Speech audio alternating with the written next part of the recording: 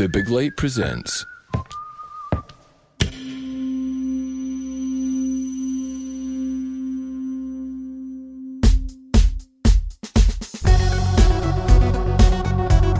Hello, I'm Sean McDonald. You're listening to Blethered. In this episode, it's me having a conversation with my grandpa, Brian McDonald.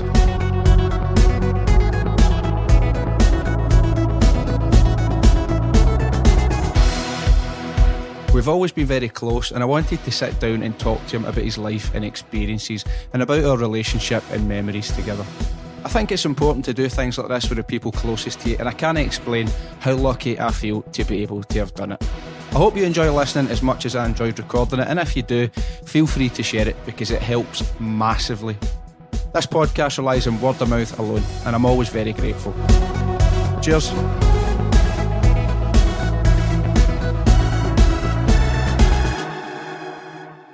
So for a long time, I've been wanting to get my hero, the person I look up to most, the person I want to be like most, for my family and on the podcast to chat. And unfortunately, my Uncle Paul's busy today, so my grandpa's agreed to stand in. Thanks very much for being second choice. Right, Sean, first of all, how much am I getting for this? Never mentioned money. Aye, I'll sort you. We'll sort you. I'll Right, take okay, you. okay. I'll take you for something to eat. Right, okay. That'll do. So, born in 1947, the youngest of 16 brothers and sisters. I mean, let's talk about your memory of what life was like then, because I know it's stating the obvious to say that things were completely different. What's your memory of just general life, just being a wee boy at that time? I was born in 1947, the youngest of 16 in our family. Started school at 5. And funny enough, I remember my first teachers. My memory is no great, but my long-term memory is really good. That's ridiculous. Remember my first teacher, Miss McNaughton. What was school like? Because you obviously hear all the stories of it being like a really tough, hard place. Famously, Billy Connolly, around about the same time, was at school, and he doesn't have many fond memories. He says that the teachers were quite sadistic. I mean, what was your experience? I went to St Ninians, and they're actually quite brutal. Some of the teachers, but not them all, but some of them were.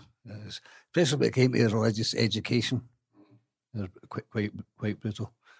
In fact, one of the teachers who gave me a Mr. Tiernan, he loved to hit the kids with a leather belt. And I found out years later when I went to my Uncle Pat's funeral, it was actually related to me. Bloody hell. You know what I mean? I found out, to sit down and have a wee bite to eat after the funeral and finding out. I asked him, how do you know my Uncle Pat? He said he was my uncle as well. So he must have known. That's we were sort of related. And that was a teacher? I was a teacher. How did that, like, not you go too deep into it, and I know it's quite a general question, but do you think your experiences in school impacted you throughout life, or were you able to just kind of cast it off and just be like, that's just one of those things that happened at that time? Well, I know a lot of people feel like that, and I've spoke to people that feel like that. But I think it's got some sort of effect on you, say, through your life. I don't think you can completely shake that off. You would think so, because, you know, being younger and you hear all these stories, like, we'll talk about some of these stories, but stories of you going to work down the mines as a child, or having to make your way to school, and we'll go through these. As much as I hear them and you go, oh, that's terrible, in my mind, especially as a wee boy hearing these, I'd be like, oh, but that was the olden days when everything was in black and white or grey. And it's quite hard to, I don't know, make any association. But now if I imagine like Emily or Isla, so my two cousins, your two granddaughters, or even Erin or Thomas, again, for my two cousins, for anybody listening, if I imagine that happening to them, it's horrifying, and you think, God, you'd need years of therapy to go over something like that. Because imagine like a teacher taking like pleasure out of hitting you. I know. It's horrendous. How did you used to get to school? Because I kind of want to paint this picture of what your life was like. Right, I stayed in a wee place called Auchinairn, and the nearest bus stop was Bishopbriggs for regular buses. So we walked a mile and a half. And think about it, when I was 6 years old, a mile and a half to get a bus. You get your kids, see if that was to happen now, you get your kids taken off you. You'd have the social service, rightly, the social services at your door. But he accepted it. He didn't think there's anything. He didn't think anything really about it. That was just the way it was. What was your mum and dad like? We've spoke about this a wee bit. I never really got to know my dad. My dad died when I was 13. My mother was she was just a lovely woman. She was. My mum said she was quite intimidated by her. Did my mum meet her? Or maybe I'm thinking of somebody else. Maybe a grand said that. Aye, somebody did. They felt quite intimidated. Yeah. Well, your grand died before your mother was born. No, sorry. So my mum's grand, your mum. Aye, that's right. What year did she pass away? 1977. Right, okay. No, so my mum, it was my mum, she said. So my mum was born in 72. And I think she said she remembers, I don't know, like being teased or whatever, but just not feeling... Aye. There probably wasn't much like a connection between them as well. That's another thing. See, we being the youngest and having 16 siblings, I mean, that is mental. Were you babied, or were you kind of just like, I don't mean to say this in a harsh way, but I can imagine at that time they'd be like, do you know what? I can't be arsed. Like, I've just done this with 16 other kids. Yeah, I think you're right, Sean. I think that was exactly the way it was. Just couldn't be bothered. People really don't understand that a 16-year family. When I was like in my early teens, my dad died when I was 13. It was only me and my two brothers that was in the house. People think there's hundreds of wains running about, but it wasn't like that. Because, like, so for the benefit of people listening, so you've got siblings who upped and left and went to America and went to Australia and stuff. Like, we bumped into, I guess it was 2018, me, you, Auntie Cheryl, I think Erin and Jen was there. And you said, oh, no way, and you went over and spoke to somebody and you're talking for 10, 15 minutes. What's happening with this? What's happening with that? And when you came back, I went, who was that? And you went, oh, that's my sister. Right. And that's really hard for me to compute because while our family, on the McDonald side, is mental and is dysfunctional, the same as anybody's family. Every family's mental. But we're all very tight-knit and we always know what everybody's up to. Not in a way of prying, but you just always know what somebody's up to. So for you to say, oh, I've not seen her for quite a few years, or I didn't know where she was staying, to me was so hard to compute. But I mean, were you aware of that you didn't have any connection to these people? I think when your mother dies in the family, the rest of the family, some of them sort of drift apart. And that's the way it was with my own mother. When she died, family just eventually sort of seemed to sort of drift apart. Because the mother sort of holds the family together. The meeting place as well for the family. I know what you mean. Normally. What year? So were you 14 or 15 when you left school? I was 15. I left school. Straight down to the mines? And the thing is about working in the pits, you went for training at a place called Falkirk, and you're 15, and you had to go down the mine shaft for your training. Aye. And I was I'm not such a squeamish person, but I was absolutely terrified to go down this mine shaft. No wonder. Was there ever dangers of it collapsing? Well, no, it was actually perfectly safe. But the thing was, it dawned on me years later why I was so scared. My uncle, Pat, got killed in a disaster a year before. And that must have been my mind. Although I wasn't conscious at the time, but it must have been that. I don't think you need to provide any explanation for why, as a 15-year-old child, you'd be petrified to go down a mine shaft in order to... Well, I know what you're saying, Sean, but none of the other boys it didn't seem to bother them. Well, I would argue that it did, but they just hid it. Because if anything I've learned over life is that most people have got the same fears, but not everybody will show it. My favourite story, what was the thing you said to the guy beside you on your first day when you asked him about playtime? Aye, I just went to playtime. I was just at school. I'll say it in case I'll tell it as the way I've heard it for you before, because I feel you're a wee bit apprehensive or reluctant to say it on mic, but you'll relax over time there. You turned into the guy and said, what time's playtime? And your retelling of events is, and this is verbatim, the only reason I didn't get my cunt kicked in is because you thought I was kidding on. That's right. How long did you work in the mine? Because you've had a whole load of different jobs. I mean, I've always known you as doing the one thing. Yeah. But you did loads of work. So how long were you doing the mines? I wasn't there long. No, I wasn't there. Just wasn't for you? Or? Maybe for me, but the thing was, the fair holiday was coming up, and you'd get your holiday pay, which was a few bob then. So I worked up to the fair. But I was never actually down the pit. I worked in the table, you call the tables. You would sort out the coal, the stones for the actual coal. You know. Was it well paid? It was not bad paid then. I'll tell you how much it was. It was £4.50 a week. But it was no bad then. I wouldn't even get you your train to your work these days, I suppose. I know. Inflation is just... I suppose everything's relative. Absolutely. And what did you then move on to? Oh. See, what's funny, like, I know you've just kind of went to remember there, is that I'm the same as you, and I've always known you to be this way, where I'll say something to you and you'll forget it within about half a day. But if you remember something, if it's even now, 2 years ago, 5, 10, 20, 50, as if it was yesterday. But I mean, did you then start working, were you like a door fitter? I was a door fitter, but I did various other things. I don't think it's even worthwhile going into things that just kind of thing with jobs. But I did various jobs. Is that where you lost your finger, hanging the doors at the Armadillo? No, it wasn't the Armadillo. It was the new hospital at the time at Kilmarnock. Right, okay. The ladder collapsed. So you've always had 4 fingers on one hand, and the stories you've heard, I've heard that your boat got torpedoed in World War II. That'll be the war that ended when you were 2 years old. No, 44. So that'll be the war that ended 3 years before you were born. But your boat got torpedoed. And the shark had took my finger. Aye, the shark took your finger. The funny stories. You know, there's still kids in Kittenthall who come up to me and say, "Can I show my pal your finger, tell him what happened." Then I forget what story I've told him.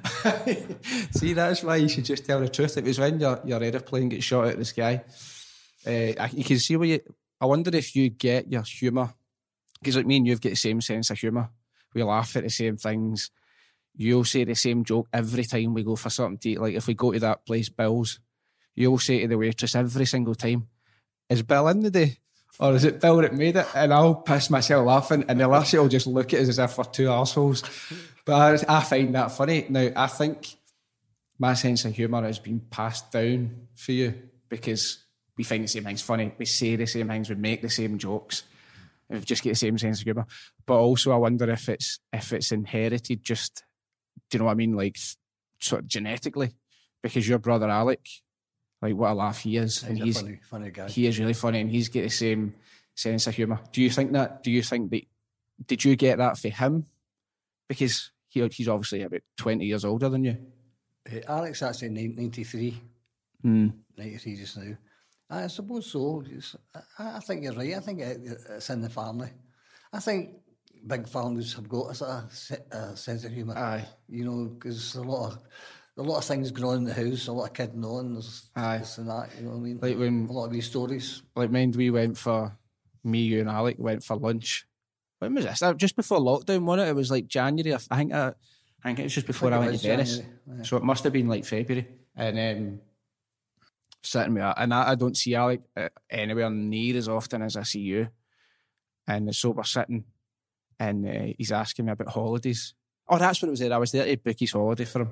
Yeah. And he's asking me, where do you fancy going? And I said, I fancy going to Bali. Like, I really want to go and spend like a month. I think it would be amazing. And then he says, yeah, I've been to Bali during World War II. I was stationed there. So I'm like, what are you, aye? I don't know why I didn't assume it was obviously taking the piss. And he says, I was flying a fighter jet and my plane gets shot down by the Germans. And he says, I crash landed. And he said, so the whole time I'm going, fucking no way.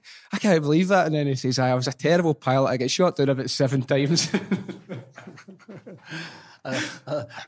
I used to go with this woman, right, and she wasn't naive or anything like that, but she said to me one day, I think it's great your Alec flew fighter planes during the war. That's amazing. So maybe that's where you get it. I said, how do you know that? He says, well, he was telling me. My mum says, so you had was it a Labrador called Bruce?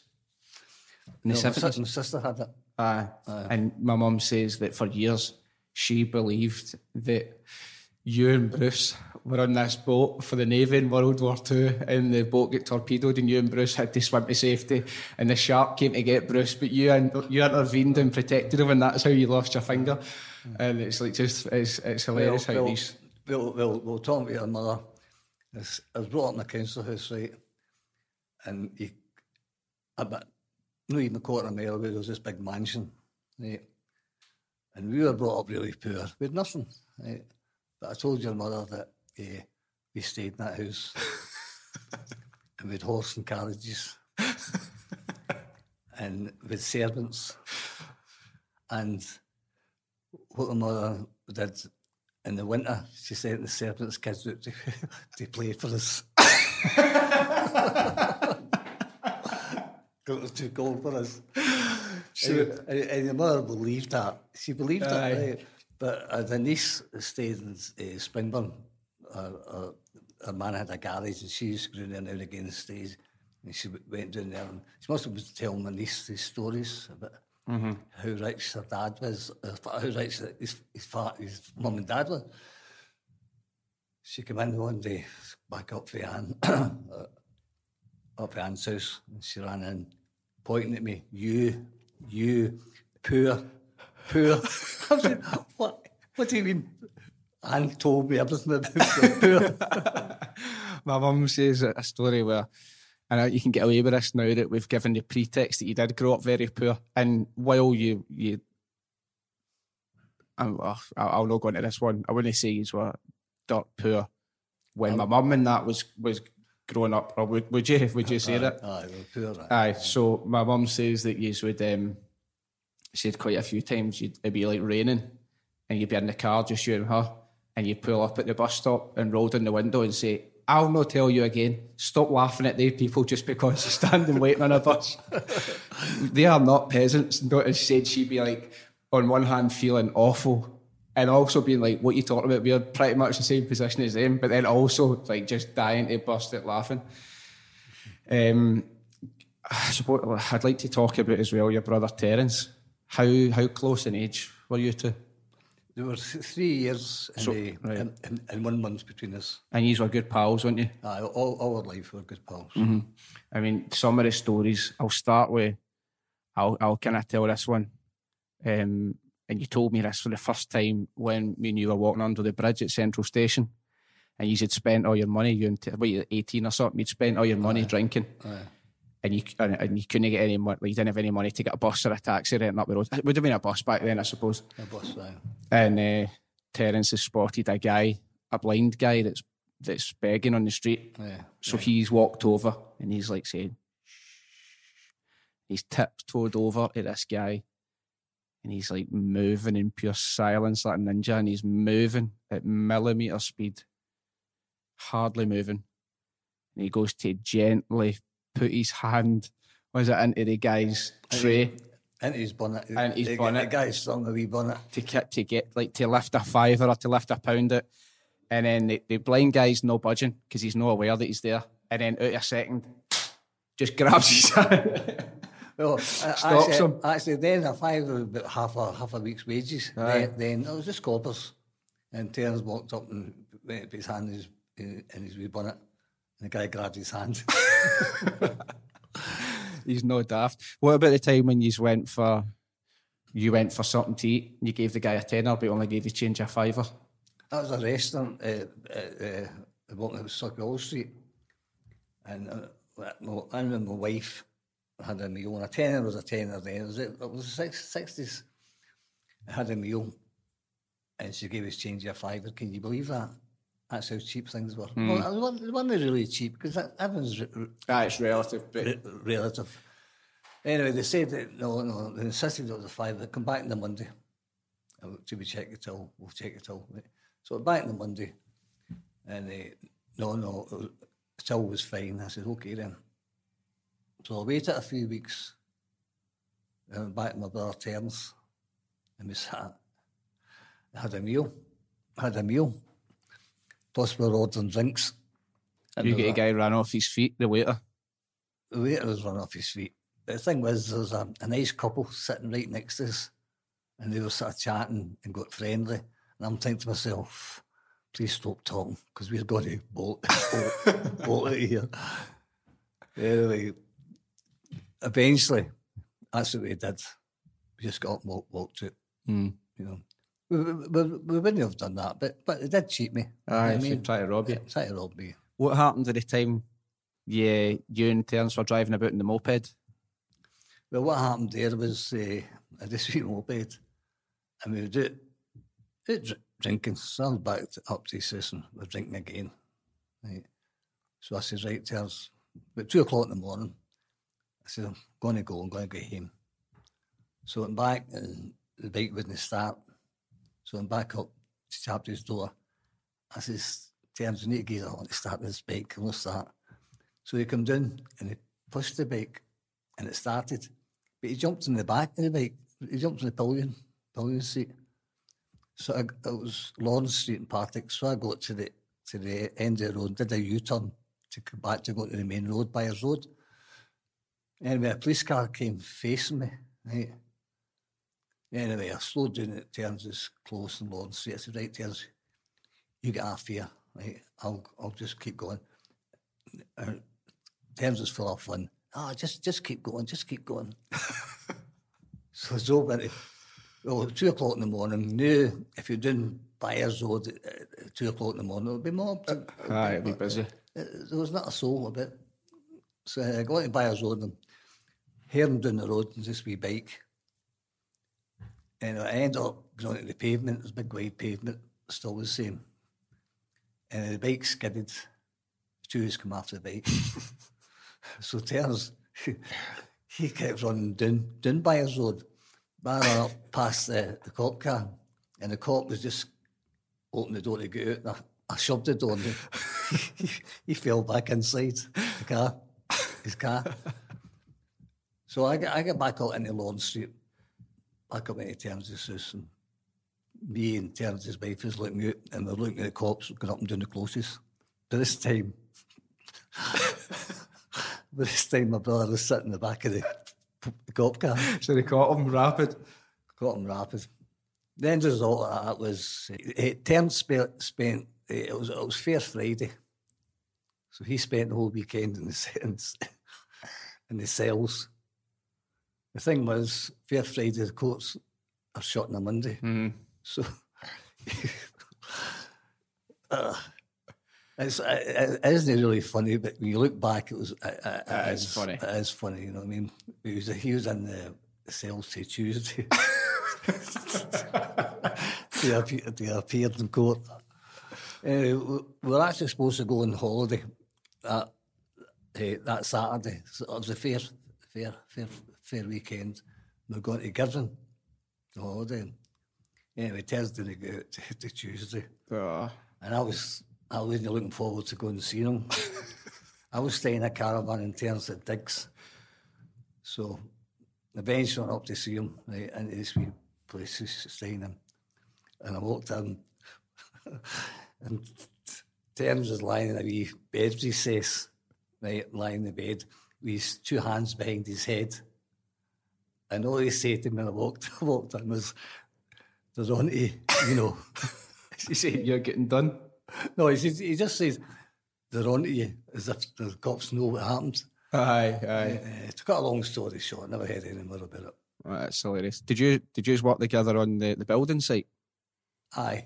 So we worked a couple of different places together. Here's an example of humour being passed down genetically, because I'd never heard you tell this story, but talk to me about the labels in the tins All right. and the canteen. Was a bunch of guys in a wee wooden hut. We used to go there for lunch break, tea breaks and stuff like that. And there's guys that was friends for life, you know what I mean? Mm-hmm. And they was bringing in tins of stuff like soup, custard, stuff like that. And, you know, the building site, it was the best laughs you could ever get. Realising a bunch of guys together. Aye. They could be nuts, you know what I mean? Anyway, one of the wee things, well, it was me and Terence would do this, like, we would take all the labels off the tins. See, me and my pal did that at a party. Me and my mate Kenny is getting another mention. Kenny gets a mention on this every second episode, but me and Kenny went to a party in the Gorbals and we just planked ourselves in the kitchen and they had hundreds of tins because they were students. I can't remember their names now. This was like 10 years ago. We ripped all the labels off the tins and they had hundreds. So everything, they had like peach chunks or pineapple chunks, tin peaches, and then it was like soup. I wonder where you get that idea. I know. But that's the thing. I'd never heard you tell that story. Oh, right. But another thing we did, which I found hilarious, and this is kind of where a lot of my humour comes from. What I find funny doesn't always come from the immediate payoff. It comes from imagining what will happen in the future. So there was 3 of these girls in this flat, and they had like a whiteboard, and each of them had their own column. So let's just say it was Emma, and Emma had Monday, dentist, 1 p.m. Tuesday, work, 4 p.m. till 10 p.m. So we changed like her work shifts to like, I changed the day. So say she was working on the Tuesday, I wrote Monday. And then the dentist, we made it like 1 hour earlier. And we made like work an hour later. And like, so I just found that the funniest thing ever, like just imagining the pure chaos. But the labels and the tins, even back then it was, I say back then as if it's the pure olden days, but obviously now everything's Netflix and on demand, but it was DVDs at that time. And we swapped every single DVD into different cases. So we didn't just get 2 DVDs and swap them because that would be easy. The way we kind of thought about it was we'll make it really difficult. So we'll take 1 DVD and put it in that case, then we'll put another DVD, put it there. We hid all the batteries for like the remotes and stuff, and we are just in tears of laughter the whole time this was happening. Didn't ever get annoyed at you for ripping the labels off the tins because we get a lot of abuse for that. Well, what we got was they'd go about and they'd be raging. Right? We know who these people are. We know who's doing it. They knew it was me and Terence. But well, they're all saying they couldn't prove it. I told you the story when I was working in that office in Barcelona in 2014. It was just a wee daft job. And we were monitored for how long we were on the phone. And I just couldn't be arsed. So I used to phone. I used to get I actually gave him a shout out, Dean Brown, George Carroll and Sam Robson. And we used to just sit around this table and phone taxi companies in Glasgow. And I'd pretend to be an old guy. That was funny. I think I get that type of thing for you as well. Because I'd phone up and I'll try and see if I can get a sound effect. Right, okay, so I'll use a mic. So basically I'd phone up this unnamed taxi company in Glasgow and the guy would answer and see when he would go, hello, taxi cars. And I would say, okay, Margaret, now I'm just going to call the taxi. Hold on, what's the number? So he's like, yeah, taxi cars have answered. And I'm like, so I'd start going, 555. So then he's like, no, yeah, we've answered. So he'd let me go through this whole rigmarole eventually. And at first he's like, oh, that's cute, the old guy. So, hello there, 1 taxi, please. So he's like, okay, where are you? My house. He's like, right, okay, where's your house? And I'm like, it's on my street. So then he's going, oh, fuck. He's like, fuck's sake. Right, where are you going? Asda, please. Okay, what Asda are you going to? The one close to my house. So then this back and forward and for ages. And then eventually I'm like, it's okay. I'll call back another time. So then, it would phone him back maybe 20 minutes later or something. And he'd be like, hello, Brig. Oh, fuck, I've done it again. Nearly said the name of the taxi company. I did that the last time I told this story. So then he would, he'd answer. And then once he answered, every time he spoke, I'd press a number. So he'd go, hello, and just keep doing this and pressing the numbers. And the guy would be going absolutely mental. And he's like, eventually screaming, do you think I'm fucking daft? No, this isn't an old guy. And he'd just be in absolute tears of laughter, killing ourselves, man. So life-wise, obviously you're getting older. By the time you were 25, you had 4 kids, didn't you? Was it 25 and you had 4? Or maybe was it 27? 27. Aye, because then Uncle Paul came 2 years later, didn't he, after my mum? So you've got 4 kids at 27. Now, I can't even imagine that. Was that the done thing, or was that a big young family even for that time? Well, that's because you're not as responsible as me, Sean. No, I know. Responsibilities. I suppose it was.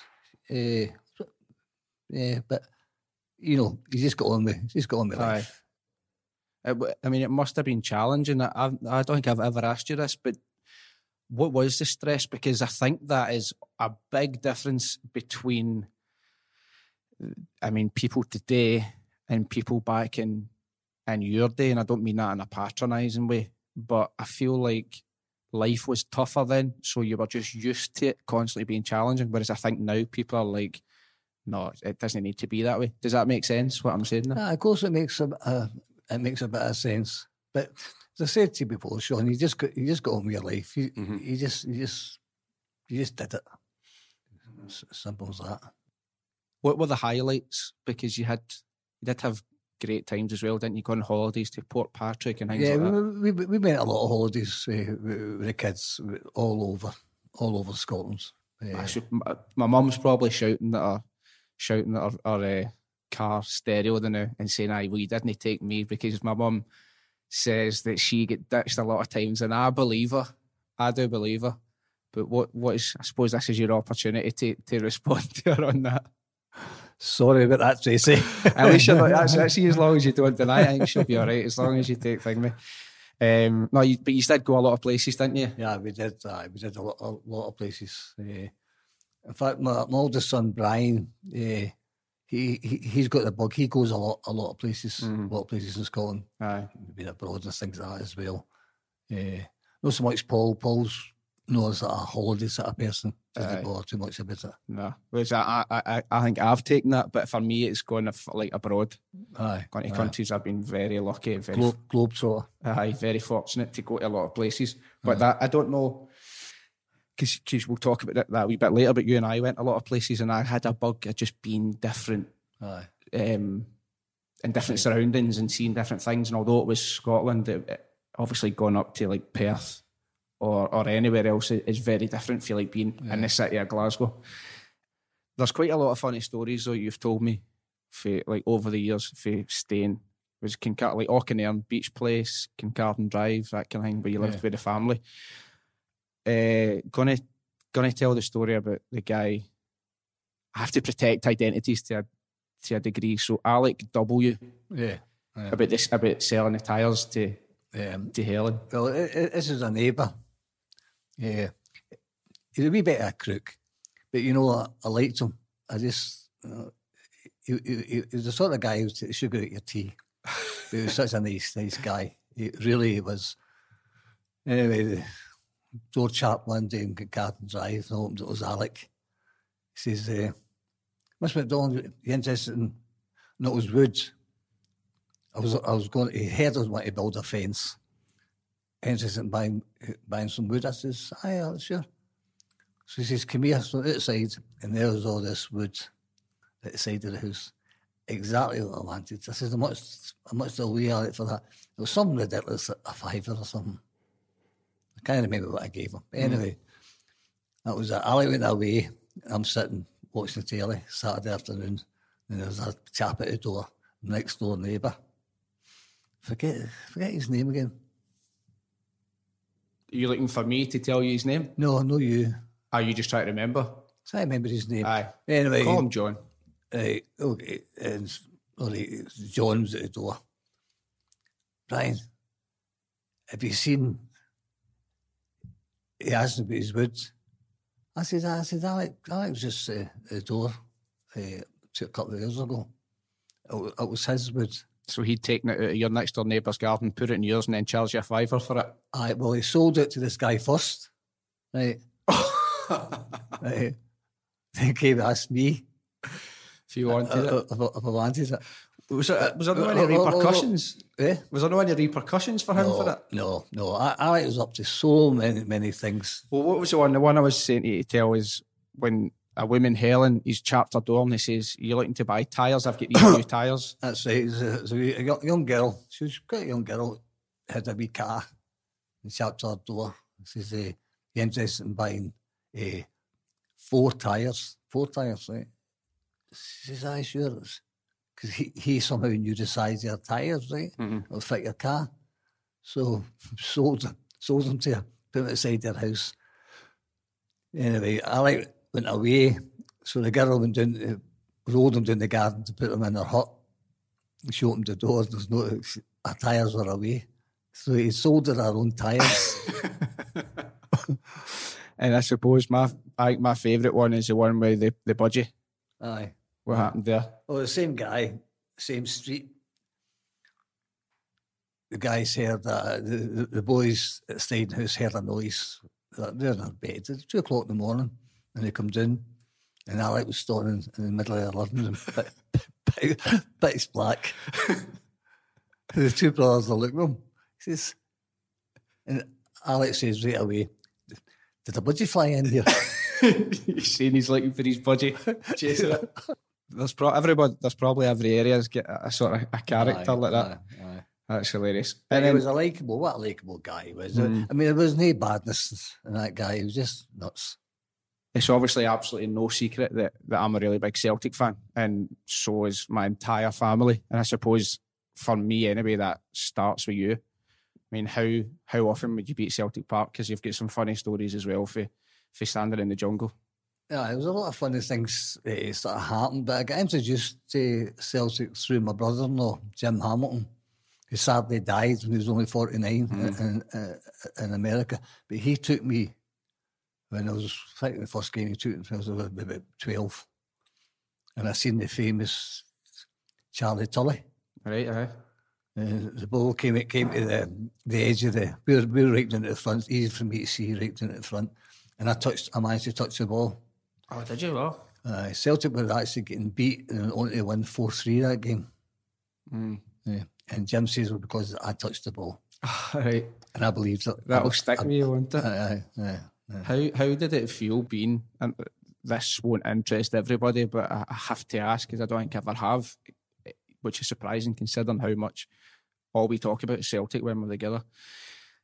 I mean, what was that like? What did the stadium look like? Who was the manager? Was that Jock Stein didn't come in until 1965? If you went when you were 12, that would have been 1959. Would that have been James McGrory? It would be Jimmy McGrory. Aye. It was behind my. Jock Stein would have been playing for the team at that time as well at centre back. Sean Fallon would have been playing. I think Jock went to England. No, Jock went to Llanelli Town in Wales. That's it. He did. But I'm sure I must have left before 60. Bertie Auld was around about the team for early 60s. Jimmy Johnston made his debut against Kilmarnock in 63. Do you know Jinky made his debut? I think it was a 4-0 defeat at Rugby Park, or a 5-0 defeat. Was it really? 63. You fast forward 4 years and we're playing in Lisbon and obviously winning. You would have Bertie Peacock would have been playing as well that time. Bobby Evans. Aye. Pat Crerand, guys like that. Paddy Crerand, aye, before he went down to Manchester United. Well, I met a great Jock Stein. I got my picture taken with me and my brother-in-law who were talking about Jim Hamilton and my oldest son, Brian. If anybody would like to see that photo, give me a shout because I've got a picture of it and it's amazing. It's you and Jock and Brian's got the hoops on. He's got a green and white tracksuit. Oh, is it? Aye. And you look like John Travolta on Saturday Night Fever. That's what you look like. It would have been in the 70s, wouldn't it? That was the 70s. Aye. And you've got the big the collar. You look like you're going to a fancy dress party dressed as John Travolta. I know. It was absolutely brilliant. I suppose we can just jump onto this actually. No, we'll come back to our Lisbon trip because I think that's a sort of crowning point. But then, not to make this all about me, but your life is a certain way. You've got your kids and all that, and then I come along. So this is partly the main reason I want us to have this conversation as well, because whether this was recorded or it wasn't, but I kind of want to have it for my records to be able to look back on. Like, how did things change? Because I think when I came along, the dynamic changed a lot. You then become a grandfather quite young. How is that? Because I've never asked you that. Like, how is that to compute? Because your world view, I don't know, your role in the world changes. Do you know what I mean? I think I know what you mean, Sean. But it's like I said earlier, you do take things in your stride. I was only 42 when you came along. It's really young. Aye. I remember you got to about 2. I had you in the shop, right, and you were tiny thing, right, and you were asking me questions, I was this and that, and every second word was grandpa. And there was a wee woman, and she sort of said, it's because I must have looked really young. She's looking at you and she's looking at me. You feel like saying, call me grandpa every second word. Sorry about that. Sorry for not realising that you're still trying to get battled into birds when I'm only 2 years old. Like obviously, have always spent a lot of time together. We did. So many things. I mean, you remember the trip up the Campsies? The time when I fell and I said, you pushed me. I wasn't thinking about that time, but I know you're always making up stories, Sean. No, what happened with that? So one of the many things, I mean, I'll rhyme them off, right? The regular stuff we did. We'd go swimming all the time together. We would go to Loudon Castle. Who remembers that? Was that Ayrshire? Ayrshire. We'd go to Loudon Castle. We'd go to M&D's. I'd come and stay. We'd watch films. We'd get a Chinese. Or we'd get food, a chippy. We'd have sweets. But my favourite thing was going up hill walking up the Campsies. And loads of people have done this for the sake, if you're for where we come from, you start at the bottom of the stream and you work your way up, climbing up all the rocks until you get to the waterfall. And it must be about a mile and a half. About a mile anyway, you're right. Which doesn't sound that much, but when you're climbing up rocks, it is a hell of a lot. But if it was nice enough, we would walk right up the Campsie Hills. Yeah, that's right. And then the time I'm referring to when I said you push me is, I says, right, Mum, we'll have a race. So I'm only about 7, 8, 9. You're 19. But I says, right, let's go, we're running. But you imagine like a wee guy running as fast as you can go down the side of what feels like a cliff face. And my legs have just went further than they could carry me. Or faster than they could carry me, sorry. And I've just went flying. And I burst my lip and I landed in sheep shit. And I'm covered in mud. And I also MD knows me knows I hate my trainers being dirty or I hate my clothes being dirty. That'll just wind me right up. And you must have been about 20 yards behind me. But I said, you've tripped me. So that you could, and I says, you've tripped me so you could beat me to the bottom, and I just wouldn't let it go. I was absolutely raging all day. But that was one of my favourite things to do. One of the funniest stories that you've told, and I don't obviously remember it completely clearly, but was when you had suggested that we could come up and camp, and we could spend like a week just staying up there in the hills and all that, and up the stream. And we'd seen rabbits running about, and I'd said, oh, we could make pals with these rabbits and like talk to these animals. And then he said, that sounds a good idea. And he said, well, what would we eat though? Like, what if we run out of food? So I said, oh, we can set a trap and we can catch some rabbits and eat them. He said, well, you've just said that we're going to make pals with the rabbits. How can you eat them? And then I've like stopped for a second and went, well, we'll just eat the ones that we haven't met yet. What you said is, we'll eat the ones that we haven't actually met. We haven't actually met. Ones that you like catch a rabbit and go, oh, fuck no, we've met this guy, we better put him back. But no, that was great fun. I mean, we had so many.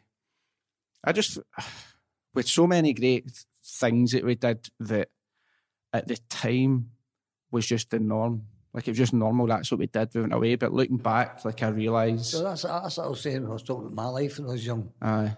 I don't think it might have been hard, but it was normal. We didn't know any better. Well, I mean, hold on. A different time of life. I'm comparing the most cherished memories I've had to spending time with you, and you're comparing it to having a tough childhood. How do you think I saw this? Like, I had a great time. No, there's no comparison. What I'm saying is, what was horrendous to you, telling you about my life. Aye. And I'm not complaining about my life. It's just the way it was. It was normal to me. Not that I want to sidestep you for like Tales of Pure Angela's Ashes style poverty, but we were talking about good memories. So we'll stick on that for a bit. But what I was going to say was, like, even stuff kind of way to Kirkmichael, or the time we went up to it would have been Kirk Michael. Would that have been the time that we went up to the ski slopes and you nearly killed me? That's right. So to explain, I'll let you, just so I'm not exaggerating. How cold was it for a start? It was that cold, my feet were sticking to the ground. Aye, that's not an exaggeration. So we've went up to Glen Shee to the ski slopes, and I'm wearing just a trackie and trainers. And at this time, I lived in southeast England with my mum. We lived in Essex, and honestly, it sounds like an exaggeration, but it's a totally different climate, and it would be very mild there. So I'd come back up the road dressed for like April in the south of England, and I had this trackie on, and you sent me up, and I'm absolutely freezing, but you want to get a picture of me, I think it was, standing in the snow, and my feet were soaking with the snow, and then I'm complaining, I'm raging, you're shouting at me. That is one memory. The one funny one I've got was it was that cold as well, so your partner at the time was with us, and we were staying in a caravan, and so you were in the room, because it was a one-bedroom caravan, and I'm sleeping on the couch. Now, I had just a bed sheet, not a duvet, I had a bed sheet.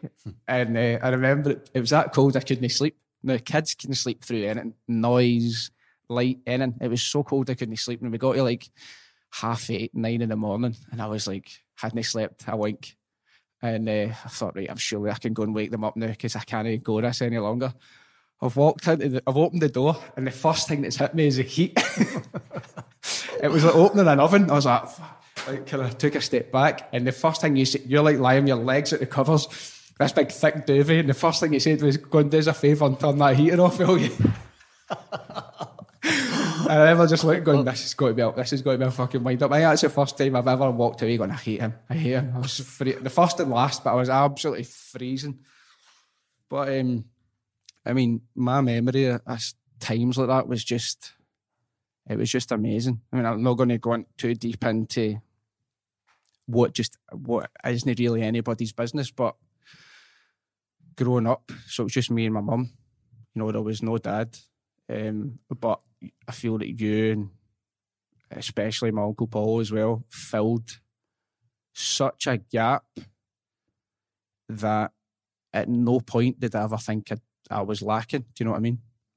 Because I remember once asking you, turning around and saying, like, how come, I think I just asked the question, why have I not got a dad?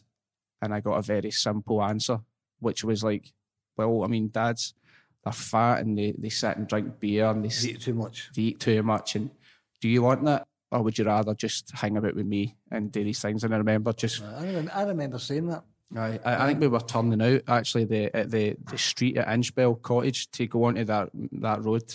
Takes you either Kilsyth or Kirky. And... But I just remember being so satisfied with that answer. And see, looking back, I realised that although in the traditional sense of family, I was missing something in terms of what I was given, like love, support, even friendship, guidance, a very positive role model. I had actually more than other people who did have the normal two parents or whatever. And looking back, I can now see that those needs were met so much that answer was totally satisfactory. Do you know what I mean? Mm-hmm. I remember saying that to you, and I remember thinking myself, that's a good thing to say to him, because I knew, you know. I remember there's a funny story as well. So, first of all, for pretext is, I had been told that my primary 5 school teacher he taught my mum, Uncle Brian, Auntie Shell. I think he might have taught Uncle Paul, and he was then teaching me. And I was told that he hung Uncle Brian for the back of the door by his collar. Now, I couldn't work out if this was just a joke or not, and I thought about it all the time. I remember I had basically been explaining some stuff about why my family dynamic was the way that it was. And it was a lot to take in. You know, I'm 8 years old, 9 years old, which is a baby. It's a child. I'm only a few years, above being a toddler. And it's a lot to take in. And Auntie Shell took me for a walking on Rob Royston, and she just spoke at me for maybe 15, 20 minutes, and she said, had a very pensive look in my face the whole time, as if I was really deep in thought and taking in what was being said. And we got to the top of this street, And she's turned around and said, now this is a lot of stuff for you to understand. And I totally understand if you've got questions. You can ask me anything. You can ask me any question. I think I know what's coming. She's down on one knee. She's looking at me and she's feeling quite emotional as well because she's thinking, how is this wee boy going to take this?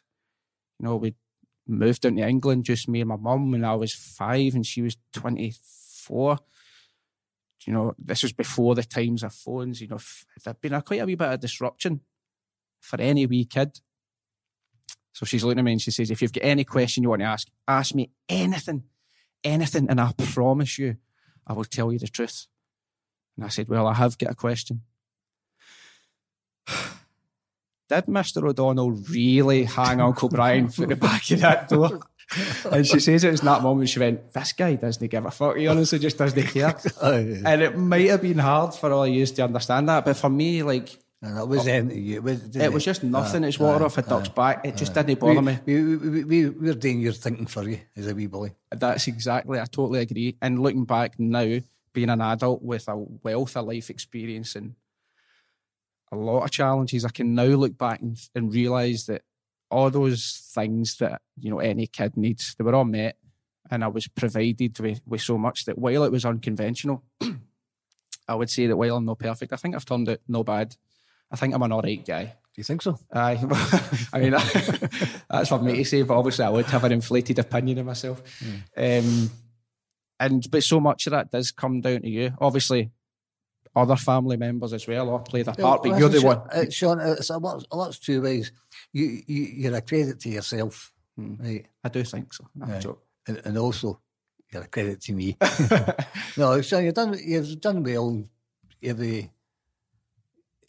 I'm just so proud of you, Sean. I'll say that. That means a lot. I want to say. I'm so proud of you. I mean, I talk about you all the time to MD to listen, but I suppose the last time I spoke about it properly in detail was with Gordon Smart, and we were talking about what motivates us in family. And for me, it's, I mean, to make your family proud or for them to think you're all right is a main thing. I mean, the only thing I would like to think anyway that I ask for family is their time. Is all I want is your time, just to spend time and to enjoy time together. But one of the biggest things that motivates me is, and it goes for all family, but for you especially, is to be able to look after you. And I don't mean that in the sense that you need to be looked after, but I feel like I've been given so much that I now would do everything I can to do well enough. Just go ahead, Sean. Aye.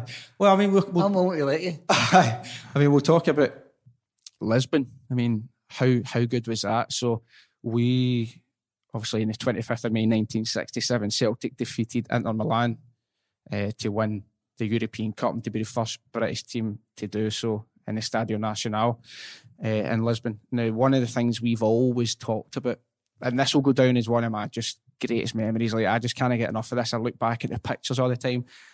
But for I was 10 years old, right up until I was 28, one of the things we'd always say was, how amazing would it be to go to Lisbon together and to retrace the steps that those fans made and to make the journey they would have made on the train and to walk up to the stadium. And I remember we're sitting up, do you remember up on the roof at 29 in the summer? Remember that place I take you in Sheen Square? Right. And we're sitting and we're talking about it, and then we just said, why don't we just book it? Why do we keep talking about it? Why don't we just book it? And we booked it there and then from start to finish, it was just amazing. Oh, it was great. Playing Celtic songs in the hotel. Remember we stayed overnight in the hotel in Edinburgh, remember, before we flew? Because we went, remember we get the bus through to Edinburgh Airport. Oh, we stayed overnight, that's stayed right. overnight. And then, I mean, what was the flight? It was like 7 a.m. I mean, how exciting was it? Just that whole build-up. It was a big thrill. Aye. Apart from the fact you turned up with a fucking suitcase for 2 weeks when I told you, bring a hand luggage case. And then you're going, no, it's fine, I can just I wouldn't even go through the scanner. Well, in fact, I think my luggage cost more than the fares. Quadruple the flights. Aye. That's always going off my nut. Apart from that, though, it was a thrill. It was amazing. It was great. Listening to Celtic songs on the way there. Yeah. The Airbnb was brilliant. The Irish people, we were getting the train. Aye. To go to the actual ground. Aye. To the Stadio Nacional. Aye. Well, what happened? Because I can't say it. I'll sound like a fanny. Oh no, that's right. We're going on the train, mate. These Irish guys get talking, and one or two of them, there's three guys, Aye. recognise Sean. You're the guy that does the Sean for the podcast. Aye. And I'm sitting there like Paul Brown, all proud. At least, well, it would have been worse if they'd have went, aye, they're shite, mate. I absolutely hate them, they're rubbish. The thing is, the guys actually stayed in Switzerland. Aye, well remembered, aye, Switzerland or Austria. I think they've gone between, they might very well be listening to this. If you are, lads, hope you had a good time. They were going to the stadium the next day, I believe. I think I've got one of them on Twitter.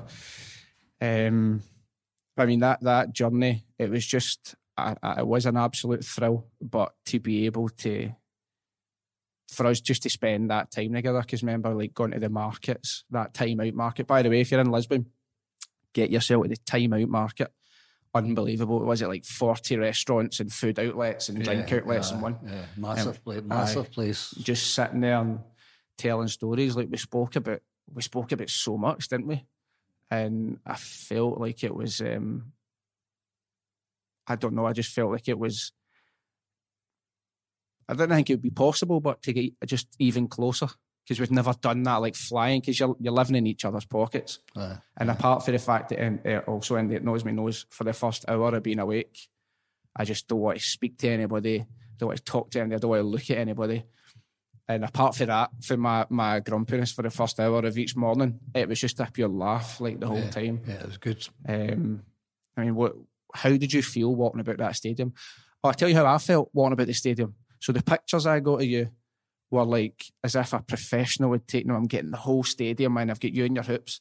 And then when I get you to take a picture of me, your finger's over the lens. It's not actually even pointing at me. If ever there was a time I was going to kill you and bury you, it would have been there. Well, if you'd buried me in that stadium, I would have been quite happy. Not the worst place to be buried. Now, how did you feel though? Because it was fantastic. I mean, when you look at the pictures we taken, exactly the same when Big Bully stood there with the cup. I remember we watched a couple of videos of basically we're watching like the team coming out and all that, and then we're standing exactly where they came. And it was so tiny, the entrance I know to the dressing room, to the pitch. To go there and actually look at it, I know it was a really surreal. And the steps were Bertie always started singing the Celtic song. Yeah, aye. You know what I mean? And I mean, obviously there'll be Rangers supporters listening to this, and I think 99.9% will be able to understand what that would have meant to us, because not only as a Celtic supporter, but it's for together, because I've lost count of the amount of times we've sat and watched the game, or highlights of the game, or documentaries about the game, or it just meant everything, and I just felt like... Well, can I say this while we're talking about Celtic and Bertie Auld? You know, I just love Bertie Auld. I just love him. I think he's a real Celtic man. Aye. Love him. Aye, I'm a fan. I'm a big fan of Bertie. The other thing I was going to say was, and I can see where I get my... Because I've always of the opinion of it's better just to do something and ask for forgiveness than it is to ask for permission. And we were warned when we walked in, for anybody that's going, by the way, I'll not labour this point too much because I'm aware there's non-Celtic fans listening, but when you turn up, as soon as they see the hoops, the security guy gave us a cuddle and took us up and he says, go anywhere you want. He went, don't go in the grass. That same guy that picked your pocket. I know. Oh, where's my wallet? But he's like... Very, very nice. Very nice. And like, go up and he says, go anywhere you want, stay as long as you please. Please don't go in the grass. What is the first thing? And even I was like, no, don't. The guys told us, like, he said, don't go in the grass.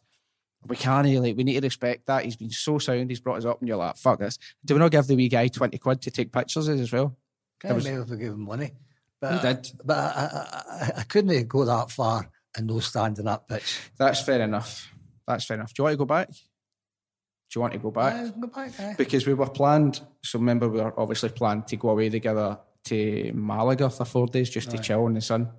But obviously COVID put an end to that. We're still sitting there with vouchers for flights, so we could maybe go back, but we'll see. But it was an unbelievable experience. Do you remember, I don't know if you remember this, so every time I write a birthday card for you, for years I've always written, if I could go for a pint with anybody living or dead, I choose you every time. and we were talking about it. And then I said it again. We were sitting in the Lisbon market, and we've just had a great day. It's just something I've always dreamed about. And I said to you, honestly, I mean it. If somebody could wave a wand and you can have a pint and sit in a conversation for an hour with one person, living or dead, anybody you want, I said I would choose you every single time. And you said, I think I'd choose Jock Stein.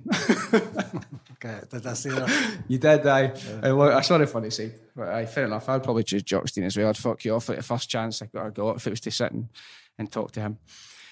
I mean, go back to you and family stuff. There's so many funny stories over the years. One I really, really want you to tell is your sister that moved to America, and with the postman. Know what I'm talking about?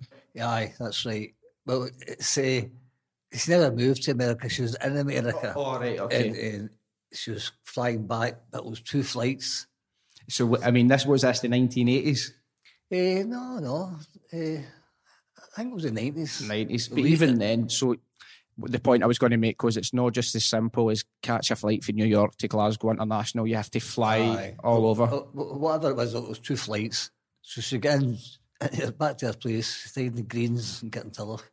So we get back to her place early hours in the morning. She woke up, a chap at the door, it was a postman.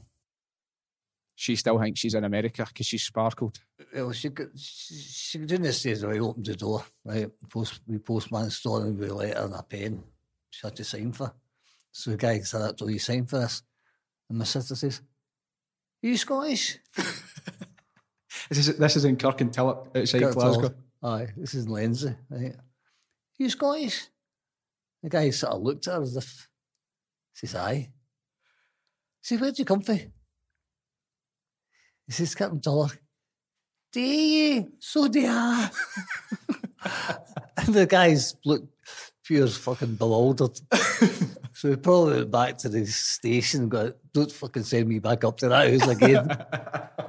I remember you telling that and saying that he's like on his backing up the driveway, not taking his eyes off her in case she makes a move from her, run at him. That's hilarious. As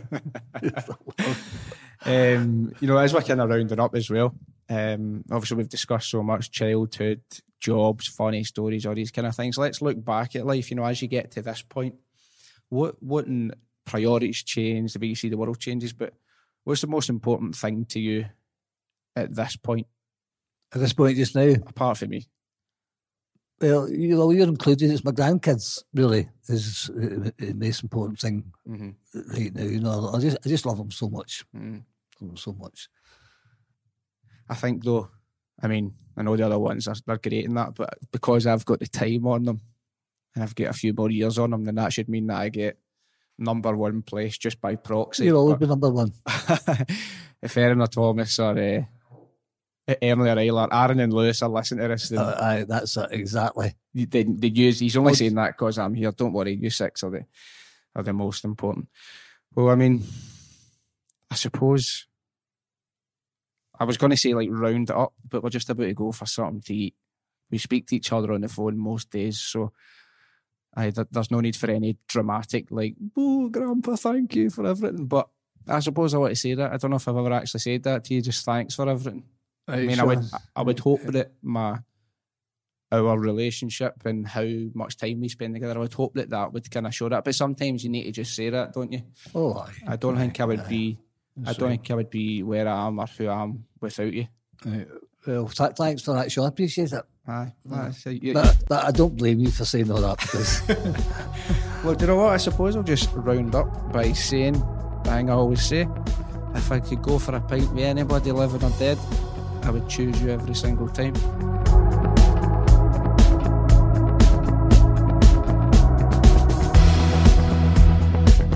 Blethered was written, recorded and produced by Sean McDonald in association with The Big Light. Music and post-production by Brian McAlpine, and for more information, go to thebiglight.com. From the Big Light Studio.